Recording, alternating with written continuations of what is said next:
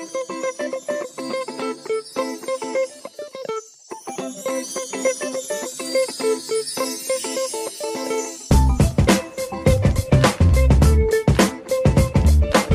Venters, welcome back to another episode of Behind the Mic. This is a Vent music podcast series hosted by me, Freddie Cocker, and of course presented to you by Vent, a place where everyone, but especially men and boys, can open up about their mental health issues, break down stigmas, and start conversations.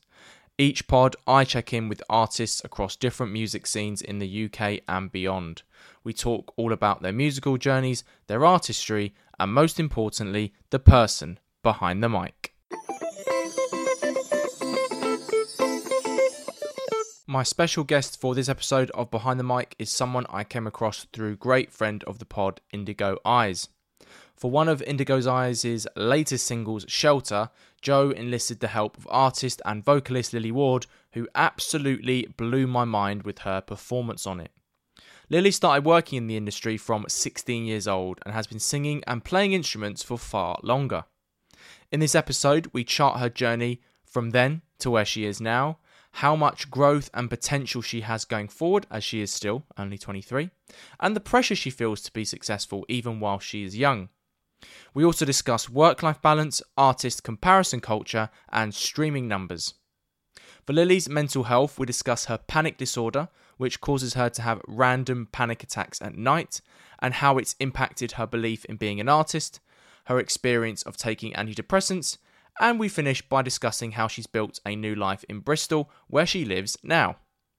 So get yourself comfy and have a listen as I go behind the mic with Lily Ward. Lily, welcome to Behind the Mic. Thank you so much for coming on the Just Checking In podcast and this series and letting me check in with you. When I heard your vocals on friend of the pod, Indigo Eyes, aka Joe, his new single Shelter, I literally sent him a DM saying, let's get her on the pod! And here we are. How are you, pal? I'm good, thank you. How are you? I'm well, thank you, mate. I am well. We've got a lot to talk about. I'm very excited to share your music with my listeners. So without further ado, are you ready to start the show? I absolutely am. Let's do it. Let's start Behind the Mic, as we always do, by talking about your music journey, Lily. So I ask all my artists this question first. Take me back to how your love affair with music began. Mm-hmm. Who were some of the artists you listened to growing up? And when did you first start singing or playing instruments? Okay, so I don't really have an interesting story for that. I wish I did. It's so cliche. It's like I started violin lessons when I was 4. And then when I was 6, I picked up piano as well. When I was 9, I picked up drums on that list. And I wanted to be a drummer for ages, like a studio drummer, session drummer, whatever. And then my dad had like a guitar that he got from like Mexico or something one time. And I was like, I'm going to play that. So I taught myself to play guitar. And then by the time I was about 12, I started songwriting using piano and drums and all of that. I mean, that's not too cliche. You've already learnt 4 instruments, self-taught 3 of them, and you're already songwriting at 14. So, Well, yeah, I mean, but like, you ask an artist, you're like, so what's your story? They're like, oh, I've always loved music. I've always known that that's the thing for me. And I'm like, oh, yeah, I follow that too. But yeah, I see what you're saying. So yeah, I started with drums. And then I quickly, when I started guitar, I started recording it on like an iPad and like making songs and stuff. I didn't actually listen to a lot of music growing up. That's why the songs that I did were so bad. Because I don't really know why I didn't, to be honest. I grew up in a church. And so I guess a lot of the music that I would listen to was like worship music, I guess. So right. like sort of like folky yeah, music. Yeah, for sure. The like, stereotypical one you think of when you think of like church music, and it's not hymns. Yeah, like exactly. With the not guitar hymns, but it's the guitar. Yeah, it's all like the flutes in there, somewhere. Yep. But then I started to like go on these church camps and stuff where the music was a lot more poppy, I guess. That's the thing now. Gospel pop and trap and it's drill so is a thing. Good though, right? Yeah, it's so good. Honestly. Great Have you heard of Governor B? Governor B went to my secondary school. Did he? No way. Yeah, I saw him went to St Edwards. Yeah. He was a couple years. He was a few years above me, I think. Yeah. Really nice guy, to be honest. He's really sound. Yeah, he's big now. He was making gospel stuff and singing in our school. Yeah, one of the few good people to come out of my secondary school, to be honest, apart from me. So yeah, we both made it out of the hood. So yeah, I started. God, I wasn't expecting to hear Governor B on this podcast, but there we go. Right? Yeah, I think it just kind of went from there, and then I met friends who were more into music, and I was like, okay, yeah, I'm gonna probably get into it, and then from there it just spiraled, I guess. You started producing your own music quite early on. So did you know at the time, like, oh, I need this skill set, or was it more just experimentation or something else? It was more that it was fun. It was a mix of like, oh my gosh, this is so much fun, and also like, I want to be able to record my songs in a proper way and not just have them like sitting in my voice notes like disorganized and stuff. So I want to say that I started like messing around with production when I was like 12, but then properly getting into it when I was like 16, getting a MacBook, getting Logic. And, I was going to say Logic. Were you using GarageBand, Fruity Loops? What were you using? No, I used to use Cubase. Oh wow, that's proper old school. But that's all my school had. So they taught me on Cubase. And I remember for GCSEs, like being like, "Can I please just use Logic? Can I please?" They're like, "No." So yeah, used to use Cubase. And now, there's a very old indie band now. God, this is taking me back. Called Klaxons, who one of their songs called "Atlantis to Interzone" used samples from the pianos you used to get in school. So the start of it is DJ, DJ. They were so good though. And they used that literally. Yeah, I love that. Miss of the Near Future, Klaxons. Yeah, that was the album. I remember I had one of those keyboards. And there were some other noises that it made that I can't do on this podcast for different reasons, though. Yeah, I took it. A lot of the boys used to press religiously to get each other caught slipping in class. Oh my god! Yeah, I took one to like one of these Christian summer camps. And oh my god! I know the lights turned off, and I started playing this like version of My Heart Will Go On. Oh, I thought you were saying you accidentally pressed the key that made one of those sex noises. No, I didn't do one of those ones. But suddenly, like, dee-dee-dee, started playing. Wow. It was so good. I got in a lot of trouble for that. But worth it.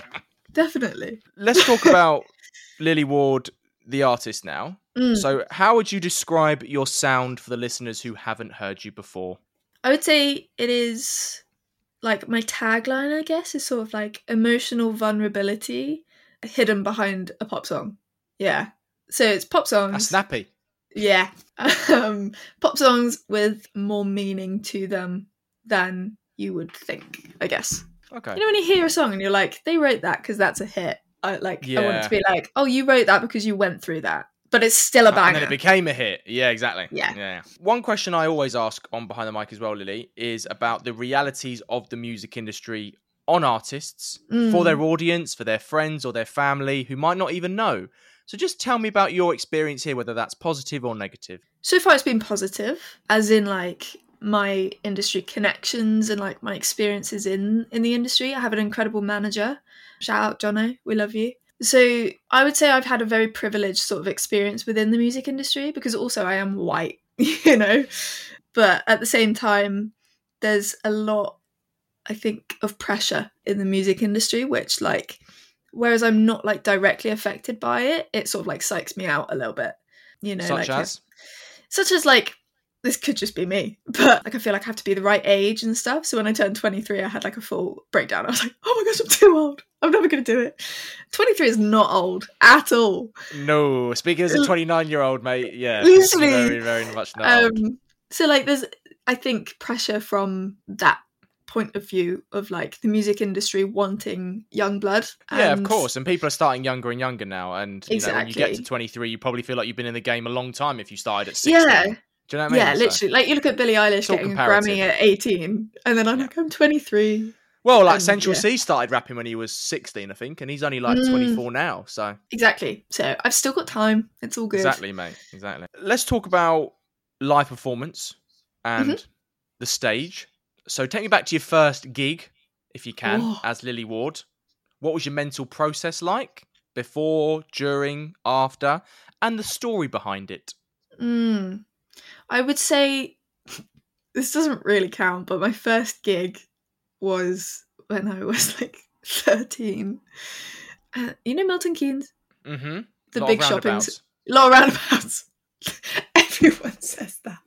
I've been to Milton Keynes football stadium quite a few times. See my football my team play, dad so I know took it. his driving test in Milton Keynes because he was like, if I'm good at roundabouts, I'll pass it then. Well, I mean, that's bold. I mean, I'd be avoiding literally, roundabouts. right? But do you know the shopping centre there at all? Vaguely, yeah. Yeah, I had like a slot there. I want to say that's like my first gig as like singing. I forgot so many words of so many songs. It was, it was absolutely terrible. But I did get one guy tweet saying, "Oh, this girl's amazing," and I was like, "Yeah." But all you need is one, mate. All you need is one. Exactly. I wouldn't class that as like my first Lily Ward gig, but that was my first gig. My first Lily Ward gig was probably, what was it? I don't know, probably the ones that I've done recently, because like I think it's been a long time coming to like come into my artist self, I feel like I've gone through like phases of being like, oh, I'm a singer-songwriter, oh, I'm an artist, oh my god, I'm an artist, Lily Ward, and so I feel like only recently I've fully got to like, I'm Lily Ward the artist instead of these previous iterations. Yeah, for sure. It's like an evolution, Conversely, what has been the best show you've ever done? Oh, what did it do for your mental health? Oh my goodness, it was incredible. Well, I played Rock Oyster, which is a Cornish festival, and I was on the house stage, and throughout the set, it was only like a 30-minute set, but throughout the set, so many people came in. And they sort just of hearing it in. And like, oh, let's check them out. Yeah. I love that. And, I love that. By the end, there were like over 100 people in this tent, and at the end, they just wouldn't stop clapping. And I almost got emotional because I was like, oh my God, like, I guess it kind of gives you that reassurance of like, okay, I'm on the right path, I'm doing the right thing. Because nothing else has really given me that sense of fulfillment and achievement. And that's my favourite so far, because they just wouldn't stop clapping. And I was like, oh my gosh, like, what did I do to deserve this, So it affected my mental health really well afterwards, because I was really motivated. Let's get more gigs, let's get more sessions, let's write some more. But then I also went down a bit, and I was like, oh, I haven't got another gig for a while. You wanted the next hit. Literally. So I'm trying to sort of not dip and just plateau. Yeah, find the balance. Yeah, for don't sure. Get too high on the highs, don't get too low on the lows. Yeah. So it benefited well and also benefited a little bit. Yeah, but what does the stage itself provide for you and your mental health, Lily? I think it provides me with like a good sense of both my comfort zone and my uncomfort zone. Like, elaborate. So before I get on stage, I don't get too nervous until like maybe a minute before, and then my knee will start shaking. If you ever see me during the first song, my knee is just going to go like that all the time. And so it takes that first song of just pure uncomfortableness and everything. And then once I'm past that, it's just the most incredible thing ever. And I'm enjoying every minute. And I just love it. I love it so much. Which outlet out of producing, songwriting, playing instruments, singing, or performing has the biggest impact on your mental health, would you say? I think probably songwriting / producing.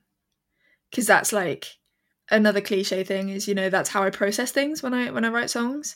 And so getting it all out and then producing it and like making these big choruses and stuff, I feel like it's all of my emotion that I'm transferring into like my keyboard to go into my Mac and to produce that.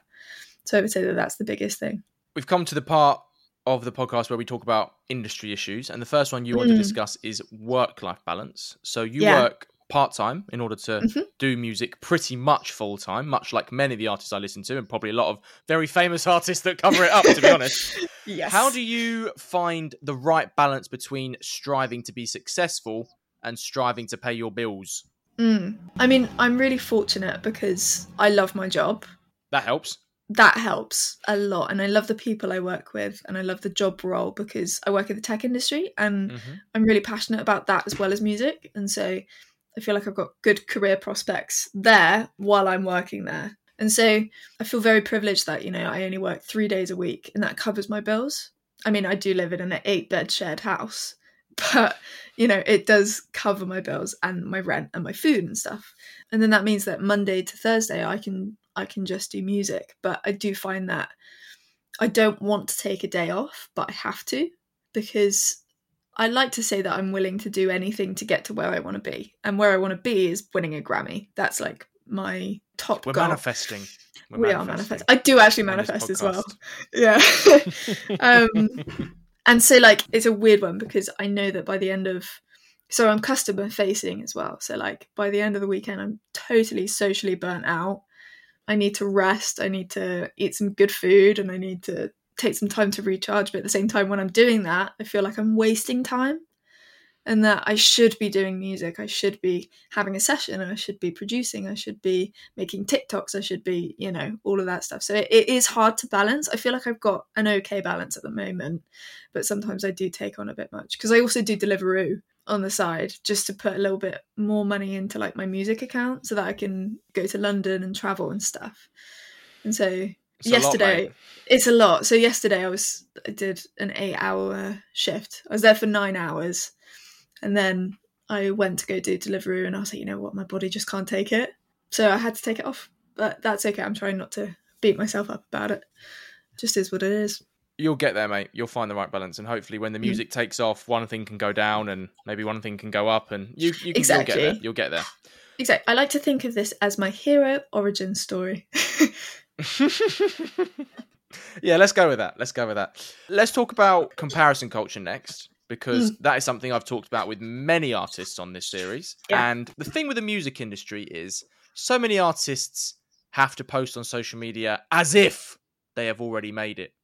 Before they've made it, to give off the persona that labels or brands will invest in them, so they do make it. Yeah, literally. However, the fake it till you make it environment can become a slippery slope quite quickly, can't it? Yeah, for sure. Yeah. It's funny, because I haven't actually seen it that way, but now I do. Because I try not to post stuff that's not really real. I don't really post too much on like Instagram and stuff. I post quite a bit on TikTok. But I don't post too often on Instagram. I need to get better at that, to be honest. Because I like Instagram. I think you're pretty good at it. You post the teasers, and I just reply saying release the team. Flame emojis. You get your engagement, so you're done. There you go. Yeah. I mean, I post on my story more than I actually post. But I think that's probably what people mainly look at. But yeah, the pretense that you have to keep up of like, oh yeah, I don't need a label because I've already made it. But actually, secretly, I really do want a label. So if you could like contact me, that'd be great. There we go. When it comes to this comparison culture, Lily, how do you manage it for your mental health? And what tools do you use to avoid doing what we've just discussed, which is compare yourself to other artists or what they're doing, their profiles, their streaming numbers, everything in between? I think a lot of it is like reminding myself that the majority of Grammy winners are in their 30s. That's a lot of it. It's also just like when I find myself comparing, just catching it, I guess. And the tool that I use is just compare myself with myself. So I have a whiteboard up here and I like to put songs I wrote last month and then songs I wrote this month and then write the same amount or one above or something. Or like even achievements last month, achievements this month. So I think what I do to try and combat comparing myself to other people is just compare myself against myself because I'm quite competitive. And so that works a lot. And it normally gets the best results out of me. Something I found quite interesting that you said to me off air was about the industry. And you said that the music industry has given me a lot of freedom. It's mostly positively affected me, but sometimes it can be negative too. Can you just unpack that dichotomy for me?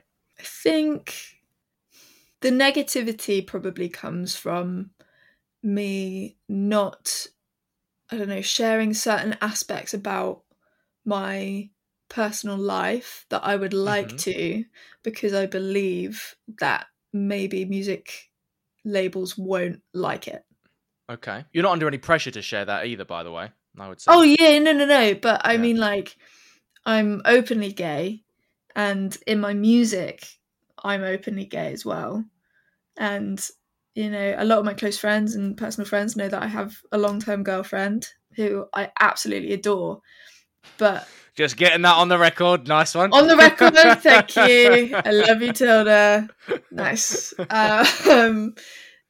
But she often actually says to me, she's like, no, you don't want to post me because then You need fans to think that you're achievable and that you're single and that you're achievable. Oh my God, I've just got images of that Simpsons episode where they become the B Sharps and the manager's like, we want women to think they can have sex with you. So, and then he tells Marge and she just cries. He's like, I'm sure Marge will be happy with that.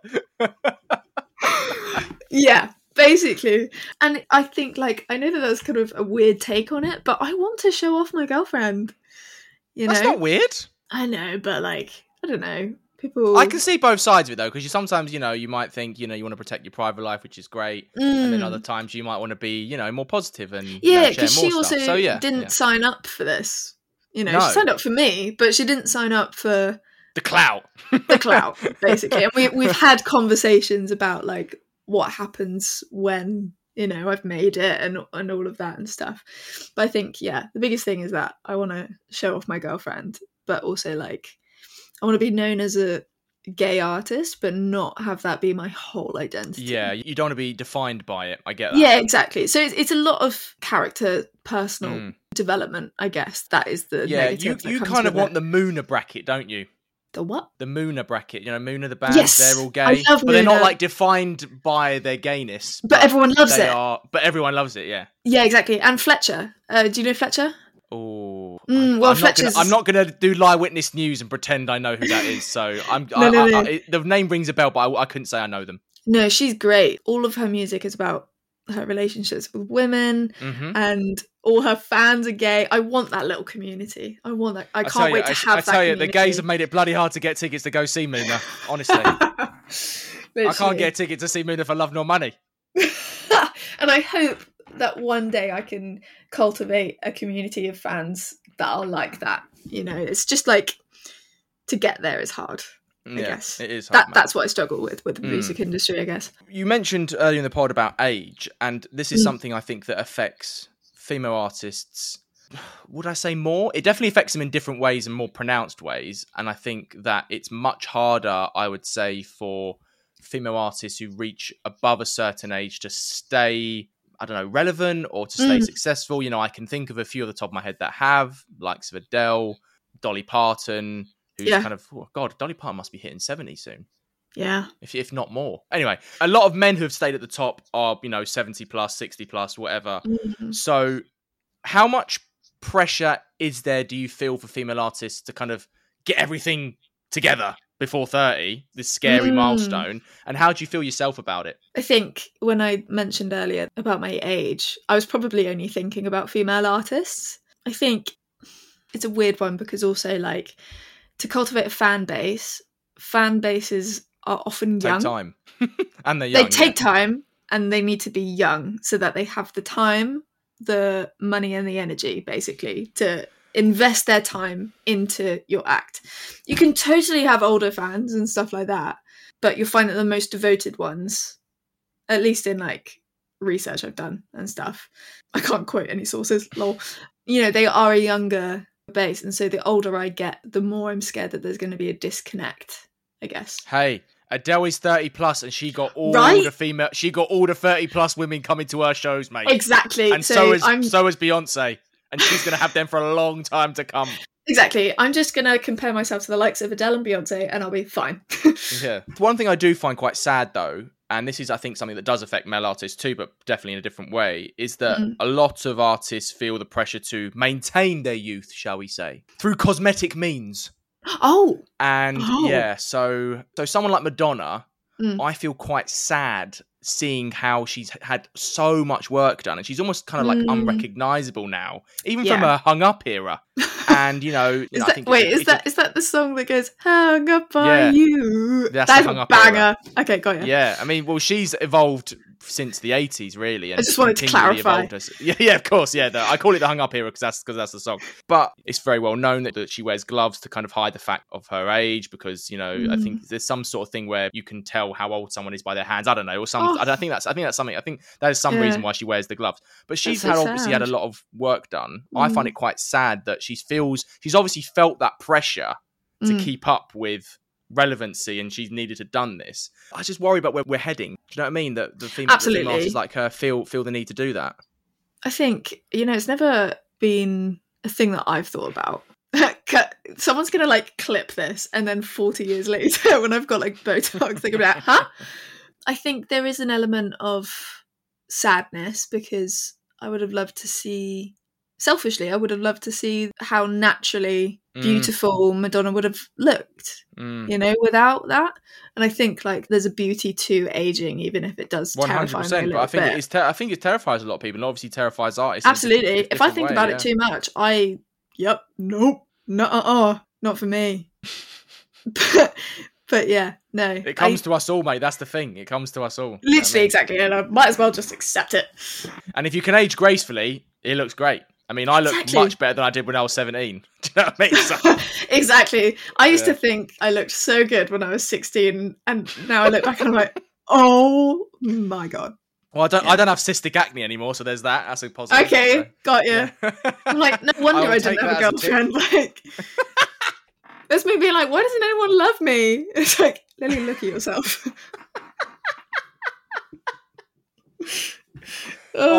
Gallows humour is my favourite humour on this podcast. We can laugh about your pain, you own it. That's what I say. If you don't laugh, you'll cry.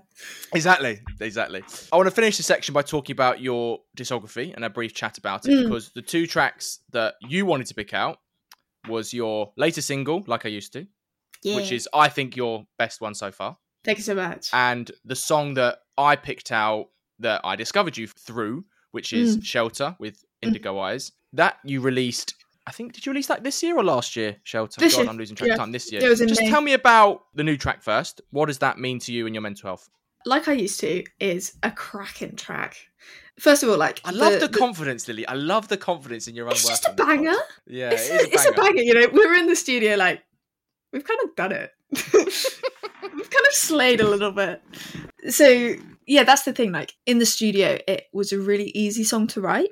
And so we wanted to get across this like really uplifting, happy, I really don't need you anymore. I thought I did, but turns out, bro, like, yeah. And it could be like a relationship, it could be a friendship, it could be whatever.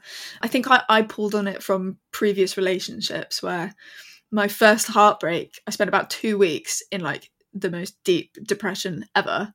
And then after that 2 weeks, I was like, yeah, but I get to live my life for me now. I get to do all of this stuff. The female independent single woman. Literally. And I was like, I don't have to live to please you. I don't have to like live to make you happy. I can live to make myself happy. I can spend my money on myself. And lucky me, I finally don't need you. Vibes. I want to talk about Shelter now because I fell in love with your vocals through this track, and it gives me such warm and summery and this pop house vibe and sound that Disclosure, Bondax, people like even like Duke Dumont sort of popularised in the early to mid 2010s. The falsetto on the bridge for the chorus is just... Thank you, man. Mwah, chef's kiss, magical. And the second verse, I was just stanky facing all over the place. So just tell me about this track. How was it like to work with, obviously, friend of the pod, Joe, and what it means to you? Well, we wrote it the first time we met. We were on this songwriting camp with a bunch of friends. We had Inez Ray, Gaspar Narby, Ayana, Francesca Morris, Indigo Eyes, a girl called Kat, and who else? I think that was it. We all went round Ayana's house in the country. I drove 5 hours for it. On the hottest day of the year. Your craft, mate. Yeah, on the hottest day of the year with no aircon in my car. I had like a 2005 Mini. It was terrible. I walked in and they were like, Lily, you're right. And I'm like, I don't think so. So yeah, we wrote it on the first day we met. And he was like, hi, I'm Joe. Nice to meet you. I've got a track that I think would really, really suit your vocals. I love Comeback. And I was like, okay, thanks. I listened to your stuff as well. It's really good. Thanks. Just like secretly fangirling, you know?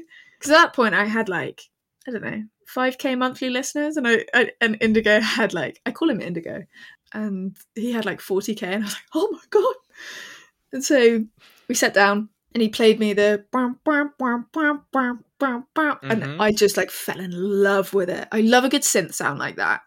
And it just like set the mood for the whole song. And we like finished writing it in like half an hour. Yeah. Wow. It was incredible. Those falsettos, man. Have you heard of Hayley Knox? I haven't, no. Oh my God, you need to listen to Hayley Knox. So I heard about Hayley Knox. She was on a Mark Rebier stream. Mm. and she loves looping and improvised looping like he Oh, does. So we've got her on a nice. stream, and Yeah. she's really R&B, really like traditional American R&B, but she has those falsettos that you have, and it's just Yeah. I'll send you her I stuff won't after lie. this. Honestly, it's so good. It took a lot of takes to get them. I was just there like, hi. And then occasionally like my voice would crack and be like, let's do another one. You got there, mate. You got there, and it landed. So I am nervous for the first time that I sing it live. I think we might have to put it down a few keys. Just like reverb it. Just reverb. Reverb, auto-tune, done. Let's reflect on your music journey, mate. So far, what has it taught you about yourself? Ooh, that when I think I found my sound, I definitely haven't. Because I always release a song being like, this is it. I've found it. This is going to be my genre. This is going to be it. And then you compare Winter Coat to Like I Used To, and you're like, this is not the same person. How? And so I think, yeah, in the music journey, I've just like found that I don't have to stick to a genre. I stick to pop as a whole, but it can be the different elements of it. It can be indie, it can be bedroom, it can be acoustic. Yeah. We talked all about your music journey and Lily Ward, the artist. Let's go behind the mic and talk about your mental health journey, pal. So I ask all my special guests on this topic this question as well first. Take me back to early life, teenage years, and looking back, were there any early mental health experiences? Who's the Lily we meet here? That's a really good question. Like the way you phrased that was really good. So I guess like as a kid, I think I'm definitely neurodivergent. Because, and I know that that's different to mental health, but I have to mention it because, like, I think it Be specific, pal. Do you mean autism, or do you mean ADHD, or do you mean... a little bit of both? A little bit of both. Okay. So I had quite a few sensory issues in terms of like food and stuff. I couldn't have stuff touching.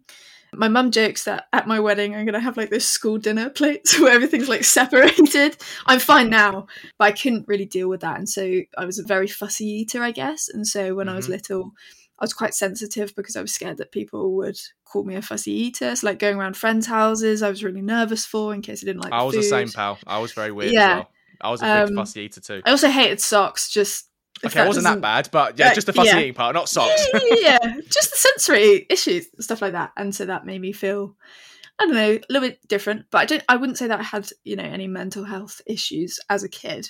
When I was a teenager, that's when it went downhill. No, I'm joking. No, when I was a teen and I started, well, it's a funny one because growing up in a church and realising that you're gay also, that I guess it did some damage, but I'm only realising it now. So I'll talk about that after the teen bit. So as a teen, I got a bit depressed and I didn't actually go to the doctors for a while. I did my GCSEs and I was very, very, very depressed. I was at a very, very low time, I guess. I had some family issues, I had friend issues and stuff. I didn't really fit in with my friend group. A lot of them didn't invite me places just because I was a hassle. And so that to them, not to yourself though. Let's be clear. You weren't one in reality. No, not in reality. Because my dad also lost his driving license for a few. I think it was a year or so. It didn't do anything illegal. He hasn't got any peripheral vision. And so he got his driving license taken away. We appealed it. He's a safe driver. He's got it back. But I would need lifts places and stuff like that. So people just didn't invite me anywhere. So I didn't really have much of a social life apart from at church. Yeah, so during teens, I started to get depressed and stuff like that. I don't think I had anxiety of any type at that point. Definitely wasn't as confident as I am now. Yeah, I wasn't scared to put my hand up in class and, give my very loud opinion. So yeah, during my teens, I started to get depressed. And then when I was 18, I started to get quite bad. So I had an incident and then I told my mum and we went to the doctors and she said so loudly to the doctor what had happened. And I was like, Mum! Everyone was in the waiting room. And I was like, guys, just don't listen. No. And I was like, no. But yeah, I saw a doctor. I started antidepressants. I started on sertraline. And I don't know if it was an allergic reaction or something, but sertraline gave me my first panic attack. I'd had panic attacks growing up, quite rarely though. just about like feeling sick and stuff, right? And I would get like aphasia with it. So do you know what aphasia is? It's like when your brain and your mouth don't really talk to each other. So when people have migraines, which I used to, they can't really communicate. So one time I had to go to hospital because I thought I was having a stroke because I couldn't talk. It turns out I was just having a really bad migraine. And so that would happen quite a bit while growing up. And then, yeah, I got a panic attack after having sertraline. And I'm now diagnosed with panic disorder, which is slightly different from anxiety. It's still an anxiety disorder, but it means that I get random panic attacks, like mostly at night. And so after that, switched the meds, went on to citalopram, which is brilliant, and then started getting more panic attacks, so switched to escitalopram, which is just slightly different. And now I've been on that for years now, like since 2019, I think. Do you think it would be better to come off it at some point or not? I don't think I want to, because when the depression sort of like first started when I was 18, it was because I moved down to Cornwall. Before that, it'd been about school and stuff, and moving was a big challenge and stuff. So I didn't really take it seriously then. And so when I started taking it seriously, I went to the doctor and they were like, okay, you've got situational depression because, you know, you've been dragged down to Cornwall, you don't have any friends here, you live on the top of the hill and you can't drive, so you're stuck there. So that's when I started sertraline and stuff. And then I think I tried to come off it one time and then it just like kept getting worse. And so, you know what, I just need to accept it's chronic. I think I probably will have it for the rest of my life, which sucks because I hate refilling prescriptions. It is the biggest hassle in the world. And I have to do that every month of my life. Are you kidding me? But yeah, I don't think I want to come off them because they do so much for me. I feel like with them, I am cured and that I don't have depression. Yeah, sure, I have sad days and stuff, but that's nothing close to what I did feel. We've mentioned faith quite a bit in this podcast, mate, and you mentioned the discomfort or challenge that you found being in a church environment and reconciling it with your sexuality. So what is your relationship like with your faith now? Has it lapsed? Have you still got one and you found a better church? You know, just tell me a little bit about that if you can. I would say I'm no longer religious. I do want to go to church again to try it and also make it a better experience so that I'm not left thinking that church is this terrible thing. Because it just happens that the church that I went to was problematic, let's say. They weren't openly homophobic, but I think that's what made it worse a lot of the time, is because they wouldn't speak about it. And so I was left there like, oh my God, do my friends still like me because I'm gay? And then we had this one Q&A session, let's say, with the head of the church. And my youth leader was so funny. He goes, Lily, it's probably not going to come up. Don't worry. It's fine. Our first question that was asked, literally. Yeah. First question was asked was like, what are your views on, being gay? And he starts off the answer with, well, we're all broken people. And I was like, oh, that's not a good great to hear. start. Yeah. And it didn't help that I'd just recently come out as bi at that time. And so everyone knew and they just turned to look at me. And so now the head of the church who had just said that I was broken was looking at me knowing that I was probably not the straightest person in the world. Ruler in the drawer, yeah. Yeah, exactly. So like, and there are a few other things, and I think it's just, it did a lot of damage that I didn't realise at the time. And now that I've gone to therapy and stuff, I've realised about that. And it makes me look back on it differently, for sure. But yeah, I'd say I don't have a faith right now. Okay, well, there's room to explore that in the future if you do find a church that works for you, and you might not find a church that works for you either. So yeah, I'm it's open very much for it. Open. You know? Yeah, exactly. But I'm a person that needs like tangible evidence. Yes, yeah, no, I hear that. I'm like, if you're real, move this plectrum. Like, yeah. One thing you said that I found quite interesting, you said you came out as bi first. Was that a trepidation angle, sort of testing the water first and then coming out as gay afterwards? Or, okay, fair enough. Not consciously, though. Yeah, of course. It's a very common story, isn't it, with a lot of young gay boys and girls, isn't it? Yeah, for sure. I mean, there's a thing called compulsory heterosexuality, which I'm quite an advocate for raising awareness about it is because when watching films, you see straight couples. When reading books, you see straight couples. Straight culture is in our society through and through. It is ingrained in it, right? So growing up, that's all I've ever seen. And so I guess because we are the majority. Exactly. Yeah, exactly. And so that part of me feels like maybe I am, attracted to men because I feel like I have to be. So I genuinely did think that I was bi. And then I got a girlfriend and I was like, oh, I'm gay. Stepping stone, definitely. Okay. I always want to talk about your childhood a bit more now because you obviously went to Cornwall. I can imagine that was a very big shock. Cornwall almost feels like a different world to most people, even people who live in Bristol. Cornwall compared feels like to Milton Keynes. How isolated did you feel then before you learned how to drive and made friends? Well, to be honest, I only moved to Cornwall when I was 18. So I'd lived 18 lives, 18 years in the town that I was in. And in the town that I was in, I could walk to the park. I could meet up with my friends and I could take the dog for a walk or catch a bus to town or something. Whereas when I moved, where my parents live is on the top of a hill. We have one neighbour who's called Sheila. We love Sheila. She brings us around fresh rhubarb every now and then. She has a really cute cat that comes in my window sometimes. That's me going off on a tangent. But yeah, my neighbours were cows. Not Sheila. Sheila, you're not a cow. That's not what I meant. But yeah, it was just surrounded by fields on the top of a hill. To get to the nearest town, it was a drive. The neighbouring village was just houses, so there wasn't a shop or anything like that. And so it was so just fundamentally different from what I was used to. And so I literally had to rely on my parents to go places, but they were working. And so I was stuck in the house. It's quite a dark house. It's a lovely house, but there's not a lot of natural light. And so that didn't help.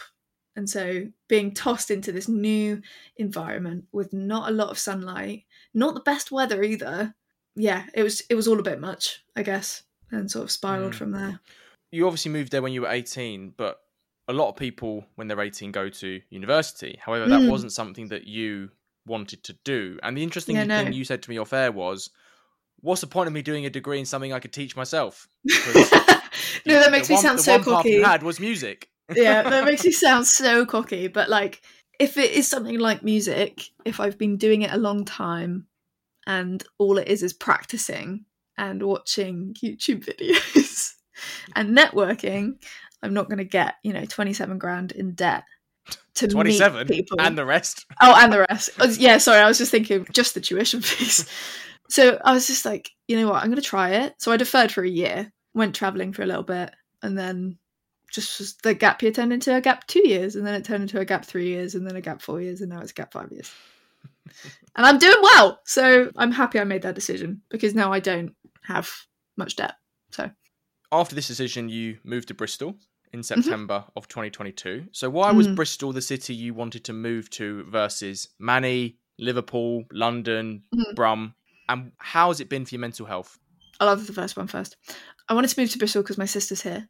Okay. Not the only reason. Emily, if you're listening, calm down. Yeah, I came up to visit her one time and I just loved the fact that she was living independently. She was kind of close to home as well. It's 2 hours away, 2.5 hours. And I could drive at that point as well. Yeah, I think I passed in 2022. So I was like, you've got this independence.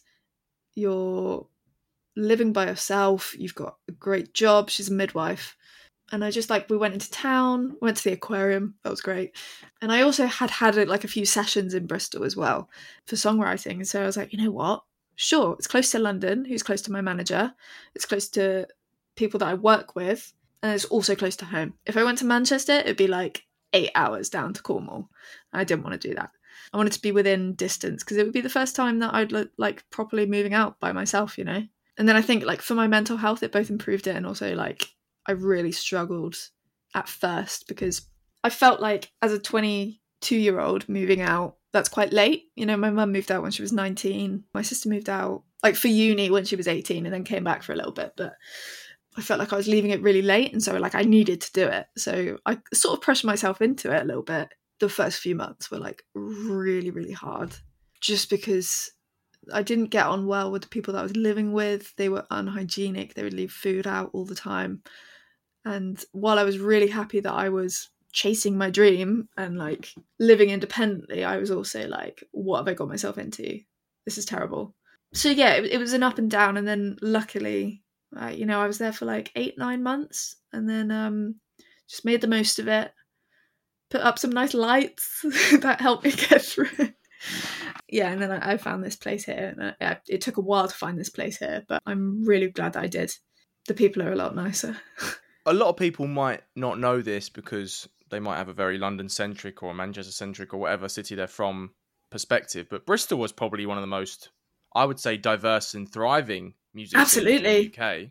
Yeah. How have you found the scene for connection, collaboration, everything in between? Really, really good, because if someone's not based in Bristol, I can easily travel to London because that's just the place, right? But equally, there are so many songwriters and producers from Bristol. I've got 2 that I work with regularly. It's a small city. You could probably see like countryside if you're in the centre and you're up high. It's quite a small place. And so it doesn't feel as claustrophobic as London. So when I need to have these sessions, I can just easily travel there. And then live-wise, there's so many different venues and so many different places. I've played at the Louisiana, which is brilliant. I've played at Crofters Right, which is great as well. So there's so many opportunities for live music. No, I haven't been to Motion. Everyone mentions Motion. No, it's always the first one I go to port of call when someone says Bristol. I'm like, have you been to Motion? Coming back to the panic disorder, if we can, there was a point where, at its worst, you questioned if you could be an artist alongside it. How did you overcome that doubt? It's actually quite recent, to be honest, because I played a show and I had a panic attack or something the night before after having a year of no panic attacks. So I was like, oh my gosh, I'm cured. This is great. And then I had one. I was like, oh, damn it. And so that shook me. And so because my panic attacks normally happen at night, and so I like to stay in and, wind myself down properly and read or watch a show or play a game or something like that. And when I'm playing shows, I can't do that. And so it still is a place of anxiety for me. But at this show, I started having a panic attack on stage and I managed to get through it. And I couldn't stay for who I was supporting, and I had to apologise, and I felt so, so, so bad. Someone I work with, she's incredible, and she was like so understanding about it. But it really got me like, how am I supposed to tour if I can't do one night? And it's a half an hour set. And then I can't watch the rest. Like, how am I supposed to travel and sleep somewhere that I'm not comfortable in and do this if I have panic disorder?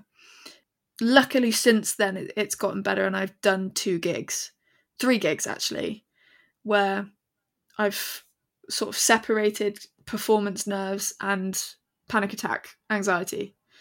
And that's helped quite a bit. But it has been a lot of exposure therapy, just doing it. Because exposure therapy in like the sense of like before I was really playing live didn't really work for me. But since I knew the only way to get better at it and to feel more comfortable is if I just do it. Yeah. It's something I still think, especially when I've had one, because it takes like a few nights to sort of subside, to be honest. Just listen to that D Ream song. Things can only get better. Can only That's get it. better. I am cured. Yeah. Oh, Brian Cox's band. Who'd have thought? Who would have thought? Not me. Let's reflect on your mental health journey, pal. So firstly, similar question as the first topic. What has this mental health journey taught you about yourself? I think it's taught me that if I am feeling depressed, it's valid. Because there are a few times where I wasn't believed, I guess, about my depression. And they're like, oh, no, you're fine. And I was like, okay, yeah, sure. And so I just carried on going. And so the thing that I've learned is how to recognise my thoughts that are depressive and my thoughts that are to do with panic. And, in that moment, I have control of that. Because, like, I used to get quite a few intrusive thoughts and stuff. Like, it was literally like an audible voice. It was so weird. And so I learned to differentiate them. And so it's taught me that I can do that. I can recover. I can go a year without a panic attack.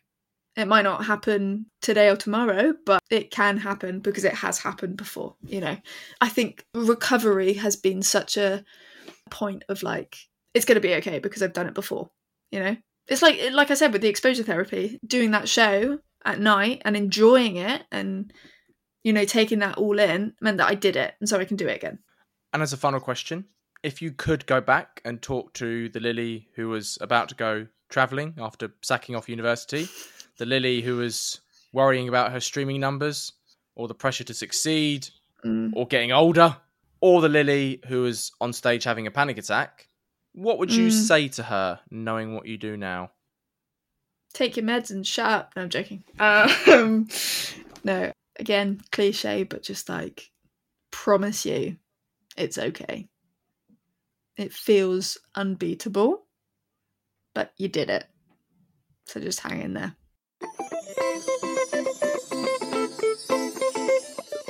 We have come to our final topic of conversation, Lils, and it's one I try and have with all of my special guests if we have time. It is a general natter and quick fire chat about our mental health.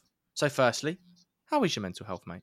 I think it's good at the moment. I think, to be like fully transparent, for the past few days I've been noticing that I've had some bad thoughts. Don't worry, I'm okay, I'm safe. Not in that way. Yeah, just, if you'd said dark thoughts, I'd have been more worried. Bad thoughts is fine. Yeah, okay. Just, when you notice that something's a little bit off. I've been having a bit of that. I think I've just been working too much at the moment, stressing too much, so I'm going to try relax and see how that goes. But I would say that I sit down at the end of every night and I probably think every day, I love my life. So yeah, I'd say I'm doing good at the moment. I'm just cautious. Excellent, mate. What age were you when you became self-aware of your mental health and you first realised that the feelings you were having weren't physical and they were actually in your mind? I want to say like 14, 15. And was it a eureka moment or a gradual process? Gradual. Yeah, definitely gradual. What things in life do you find that trigger your mental health? So it could be things people say to you, be in a particular social environment, a sound, a sensation, or have you not figured all of them out yet? I haven't figured out my triggers for panic disorder yet. I went through quite a bit of therapy trying to figure that out, but we're still not really there. That's why we think it could be something to do with the church. It could be all manner of things. It's just my fight or flight system is a little bit broken. And I'm dealing with it okay at the moment. I've got good meds for it. It's all good. I would say I don't think I get triggered that much, to be honest. I think I did have a weird thing with eating. And so when I hear someone, like today I was listening to a podcast on the way home and it had a thing about an eating disorder, and then that started me thinking, oh yeah, maybe I can skip dinner. And then I caught myself like, no, you can't. Yeah, so I think stuff to do with food is a little bit triggering. I don't have an eating disorder, but I think I definitely have disordered eating. But yeah, in terms of depression, I'm okay for triggers. Someone would have to be really mean or like shout at me or something, or like me do something stupid. Like one time I actually spilt tomato soup all over my bed and I had a mental breakdown. I would say that was definitely a trigger. I mean, that would be. It went all over my fan and disgusting. How do you... I'm not going to ask. It's a podcast for another time. It was a small room. Right, okay. Conversely then, what positive tools and methods do you use to improve your mental health or help you feel better? Which ones have you found that have worked? Maybe which ones that you've tried but haven't? I think being sociable is a really good tool for me, because if I can spend time with someone and it doesn't drain my social battery. I've got such a good friend at the moment, Jake, who we're playing the new Hogwarts Legacy game together. He's already played it. I just go over his to play it. And, I feel like we can just like sit next to each other in silence and it'll be fine. And so like going outside, being sociable and stuff, that helps me so much, because when I stay inside and I don't do anything, I don't feel productive. And so as long as I, make my bed every day and I keep my room relatively tidy, do not look at that, then those are the tools that I use. Tidiness, making sure I go out, and also drinking enough, because dehydration affects me very badly. Yeah. Can you remember the first conversation you had with someone about your mental health? So who was it with? What did you say? And how did you feel afterwards? Did it feel like, on the one hand, this big moment or a weight had been lifted, or on the other, something very easy and normal to do? I remember it so vividly. I texted my friend Chloe when I was in like year 10, maybe 11, probably year 11. And I said, I think I might be depressed. And we were talking about it, and I was saying, well, yeah, because like I was having fun during the day, but like I just felt no motivation for the things that I normally like and all of that. And she was really, really, really helpful. I think Chloe was a really, really good friend while I was at school in that friend group. And she just like, with open arms, was just like, that's completely okay. That's all good. Maybe you should talk to your mum about this. Maybe you should do this. And it didn't really feel like a weight lifted, because I was like, oh, that's just the start, really. You know, I've still got a long way to go. Because at that point, I was like, maybe I need to get medication. And then there was like a 4-year gap between, you know, that moment and actually starting medication. So yeah, it was hard to make the first step. And it did feel like it was the start of a long process, I guess. But I'm so glad that I did. What has been the best book, or as I call it, mental health Bible you've read for your mental health? Now, it can be mental health or self-help related. It doesn't exclusively have to be. And if you can't think of a book, an album, a TV show, any piece of popular culture. Ooh. My sister got me a book. I need to swear. Is that okay? It's part of the title. Yeah, you can swear. You can swear. Okay. We've got this far. Okay. It's called The Art of Not Giving a Fuck. Yeah, that book's come up a lot on this podcast, mate. Yeah. I didn't actually finish it, but I did read a lot of it. And it just like, because at that point I was feeling like that. And so it really solidified it. And I was like, you know what? This is a good way to live. I'm not going to care. It's all good. Like, there's no better way to explain it. It's all good. Everything's fine. Just chill. You're fine. So I would say that, and then countless albums that have helped. If there was a mantra in life that summed up your mental health, what would it be and why? Oh, that's a good question. I'm supposed to think of this honest, but song, lyric, quote, anything you want. A mantra. Can I have an example that someone said before? Oh, let me think of one now. So my one would be, for example, if you can see my wall behind me, if you didn't make mistakes, you wouldn't get far, which is a Mac Miller lyric, which is I got made. Nice. Okay. You can make one up, by the way. It doesn't have to be something you've seen. Yeah, no, I am make making one up. Yeah. I think it would be, let what you've gone through motivate you to be better. Because that's what I do. So, yeah. I like that. Okay, I've got 2 questions left. The first one is, what do you love about yourself? Ah! What question? I think I'm quite funny. And not, like, meaning to be sometimes. I was at work yesterday. My friend Connor, he goes, oh yeah, I met one of the newcomers. Not as giddy as you. And like, I forgot, it's even printed on my bottle. I forgot the word for alcohol wipe. And so I said, do you have any bleach towels? And like, that's now printed on my bottle. Like, I just think I'm a little bit... Lilyisms, I have Fredisms. Yeah, a lot of people say I have Fredisms. A little bit ditzy and a little bit funny. I really like that about myself. And that's helped me to be confident. I've got 1 question left. It's a broad one. What more do you think we have to do to ensure people from all backgrounds, all walks of life, feel comfortable and safe in opening up about their mental health issues, or just their general mental health, if, most importantly, they want to do it? I think it is literally just talking about it so much more. And like, when someone confides in you, take their word for gospel. Believe it. Because like, when I wasn't believed, it then delayed me from getting the help that I needed and made me go to some very dark places. So I think we need to talk more about it. We need to take it at face value. And then we need to get more people into therapy and into the doctors. I think the amount of people that say, oh, I don't need therapy. everyone needs it. If you don't realise it, then that's probably something that's troubling you. So, yeah. And on that note, Lily Ward, thank you so much for coming on Behind the Mic and the Just Checking In podcast and talking to me, pal. Thank you so much for having me. This has actually been really, really fun. Well, that's all we've got time for in this episode of Behind the Mic. I want to say a big thank you to Lily for being my special guest and for letting me go behind the mic with her. Lily's brilliant new single, Like I Used To, will play us out, and I'll put all of Lily's streaming and social media links in the show notes so you can find out more about her brilliant music. As always, thank you to all the venters who tuned in. Remember, if you've liked what you've heard, please give it a share on social media. Tell your friends, tell your work colleagues about it. If you like what we're doing here at Vent, please do support us on Patreon. That's at www.patreon.com/VentHelpUK. Or you can make a one-off donation to our GoFundMe.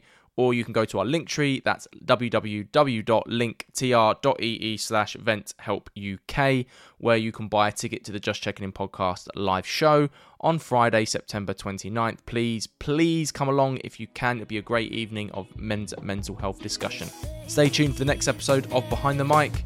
And remember, guys, it is always okay to vent.